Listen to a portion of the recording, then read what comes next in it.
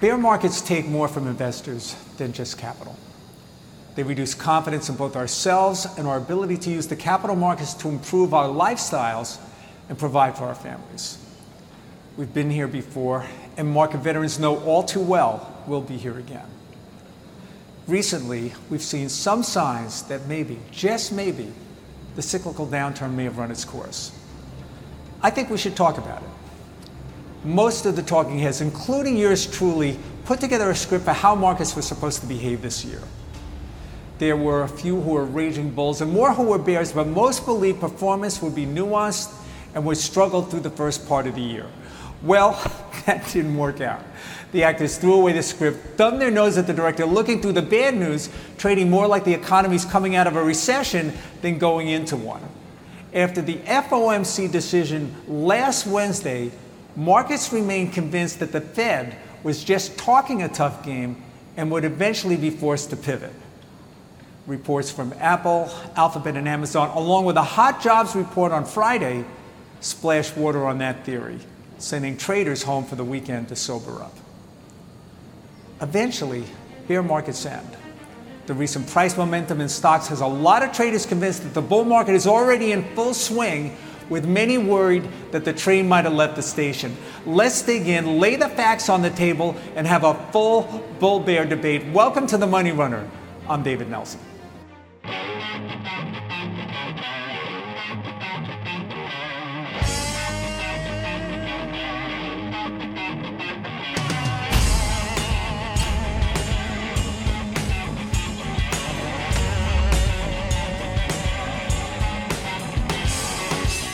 Right from the start, markets were pricing in a Fed that would be forced to cut rates as early as the third quarter this year. Investors turned last year's playbook upside down, throwing out stocks that helped them survive the bear market, and started buying stocks that had been cast aside. The surge back into long-duration equity and out-of-defensive plays was an earthquake, pushing strategies with a low-risk profile to the back of the bus. Each stair-step higher had investors upping their risk, forcing the shorts to cover. By the end of January, the S&P 500 put in its best month in 4 years. A sector chart tells the story. Again, upside down, the perfect adjective, with last year's winners bringing up the rear. Defensive sectors like energy, utilities, and even healthcare struggled, while telecommunications soared. The communications sector got an added boost from Meta on Thursday, putting in a staggering 23% one-day performance. No, they didn't beat the number, and frankly, the guidance wasn't all that impressive. The line item that drove the shares was simple. Meta was cutting back on expenses. It wasn't the amount, but the direction, and a clear indication to shareholders that Mark got the memo.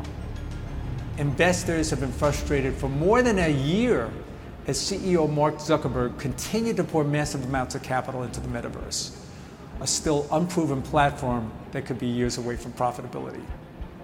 All right, let's turn back to the Fed. We can talk about a lot of things that drive equity prices, but at the heart of anyone's model has to be the risk-free rate. Traders may be convinced that the Fed is close to a course reversal, but in the end, what the Fed actually does matters a lot more. Given the Fed's ability to get the timing right on anything, the probability of another Fed mistake is pretty high.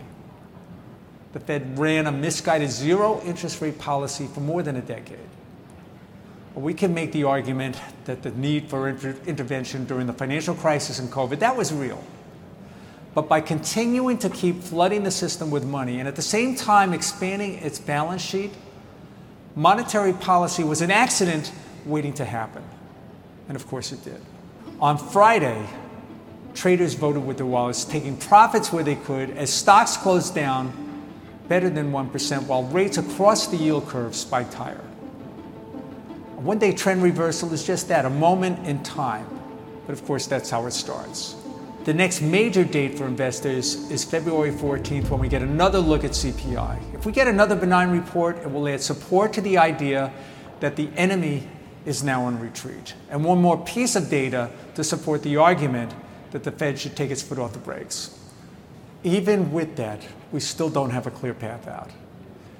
We still have the debt ceiling in front of us, and as I pointed out in last week's podcast, the potential of a black swan-like decline in equity prices by June is high on the list of concerns. While the President and Speaker McCarthy are now meeting, I doubt anything gets done until we get close to the June deadline. So all of this begs the question, when will the bear market end? In the long run, stocks follow earnings. And unfortunately for this year, earnings just aren't much of a catalyst. At best, earnings are expected to be flat this year. The good news is that even with flat earnings, by July, we're not going to care. Why? Because stocks are a discounting mechanism looking to the future. Come July, we're going to start looking toward 2024 earnings and beyond. By mid-year, investors will shift their focus to the 12-month look ahead, which should include 2024 earnings.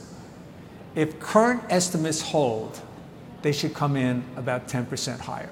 And if history is any guide, stocks will follow that path and end the year on a strong note, leaving the bear market behind. Since the dawn of investing, investors have lived through and survived bear markets. Time after time, we face the challenge of war, depression, economic downturns, a financial crisis, political scandals, a pandemic, and geopolitical forces around the world that want to see us fail. There's a reason why U.S. markets are the best in the world. We have the rule of law and a market structure investors believe in and trust.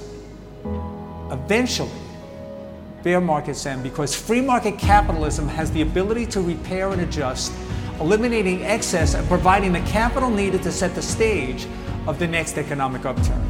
You want a date for the end of this bear market? How about July 4th, 2023, the 247th birthday of our nation? Given the above, the timing is perfect and should mark the beginning of the next leg of this bull market. God bless you all, and God bless the United States of America.